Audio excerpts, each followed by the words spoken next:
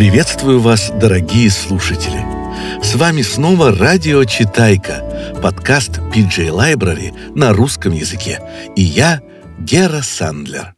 История, которую я вам сегодня прочитаю, была адаптирована для радио Алли Thresher. Как узнать, что на самом деле твое? Согласно Торе, это первая часть Библии или Пятикнижия. Если мы находим потерявшегося быка или овцу, мы должны вернуть их владельцу. А если мы не знаем, кто хозяин, мы должны оставить животное у себя, пока хозяин не объявится сам.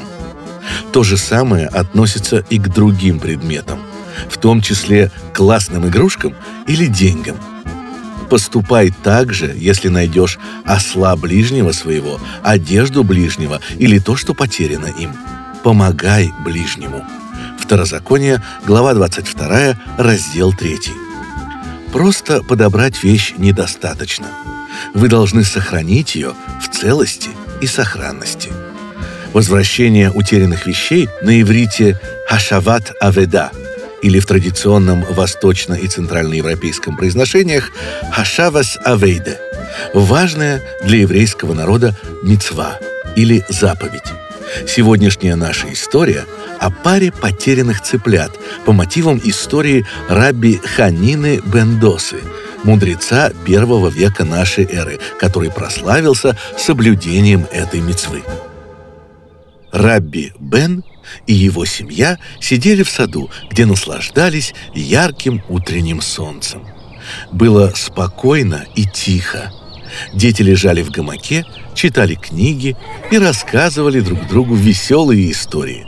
Дядя Женя сажал новые кусты черники, а тетя Аля, сестра Равина, накрывала стол для утреннего пикника. «Ах!» — сказал Равин, глубоко вдыхая воздух.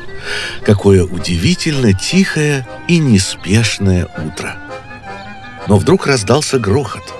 По дороге, ревя и газуя, промчались два мотоцикла. Рабби Бен никак не мог знать, что мотоциклисты Макс и Деннис мчались на помощь их дедушке, который только что упал с кровати. Максу, который как раз вез к ветеринару своих цыплят, пришлось просто привязать клетку с птицами к сиденью сзади. Врум! Мотоциклы с ревом вписались в поворот, проносясь мимо дома Рабби Бена. Макс и Деннис ехали так быстро, что не заметили, как их мотоциклы забрызгали грязью весь пикник тети Али. Напугали детей так, что те вывалились из гамака, а Рабби Бен поскользнулся и упал в лужу. «Простите!» — прокричал Деннис. «Скорее!» — подгонял его Макс. И мотоциклы взревели и скрылись за поворотом. «О, Боже!» — сказал Рабби Бен, вставая и отряхиваясь. «Все в порядке?» «Все хорошо!» — прокричали дети. «Просто прекрасно!» — простонал дядя Женя. «Тьфу!» — сказала тетя Аля, сплевывая немного грязи. «Ой, что это?» — спросил один из детей. Рабби Бен огляделся. Он услышал слабые, короткие «пи-пи-пи-пи». На дороге, прямо перед калиткой, стояли два запыленных, немного сбитых с толку цыпленка. «Ну, здравствуйте», — сказал Равин. «Ко-ко-ко-ко-ко-ко-ко», — ответили цыплята. «Они, должно быть, свалились с этих скоростных мотоциклов», — сказал дядя Женя. «И что нам с ними делать?» — спросила тетя Аля. «Можно мы их оставим? Можно мы их оставим? Можно мы их оставим?» — загалдели дети. «Мы не сможем их оставить, но мы обязаны о них позаботиться, пока не найдем их владельцев», — ответил Рабби Бен. Итак, два маленьких цыпленка поселились во дворе у Равина. Дети назвали их Бим и Бам. Бим и Бам выросли и превратились в невероятных несушек. Они были настолько плодовиты, что семья установила небольшой прилавок перед своим домом. Прошло несколько месяцев, и они смогли купить еще цыплят. Яичный прилавок стал больше. Прошел год, и Рабби Бен обменял свой выводок цыплят на двух прекрасных коз, которые давали самое вкусное молоко. Дети также назвали их Бим и Бам. Однажды, еще одним прекрасным солнечным утром, семья снова собралась во дворе.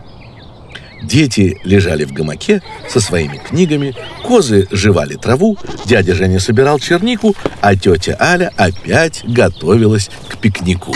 Врум! Это был гул мотоциклов, несущихся по переулку. Мотоциклы повернули и остановились возле дома раввина Бена.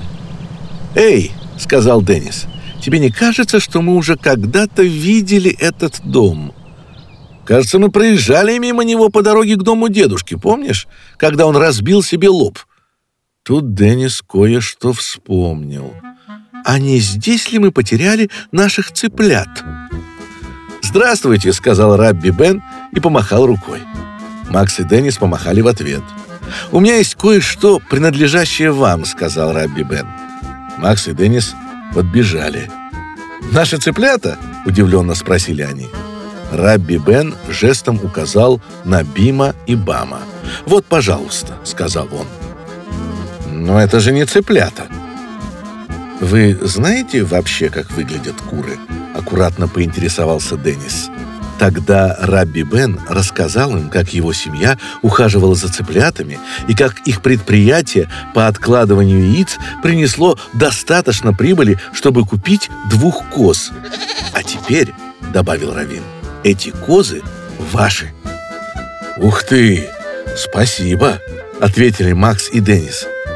Когда Макс и Деннис вели коз к мотоциклам, вся семья махала им на прощание вслед. «Папа», — спросил один из детей, — «зачем ты отдал им наших коз?» «А они никогда не были нашими. Мы заботились о цыплятах, которые помогли заработать на покупку коз. И эти цыплята принадлежали им. Следовательно, и наши козы тоже их. Надо всегда возвращать потерянные вещи владельцу». А затем вся семья устроилась во дворе, чтобы насладиться солнечным утром и шаббатним пикником. Конец. Надеюсь, вы получили удовольствие, слушая сегодняшний рассказ «Потерянные цыплята» в адаптации Алли Трешер. Если вам понравилась эта история, обязательно послушайте и другие наши выпуски. Вы можете найти их, если введете в строку поиска на вашей любимой платформе подкастов PJ Library или PJ Library Presents. А я прощаюсь с вами. До скорых встреч!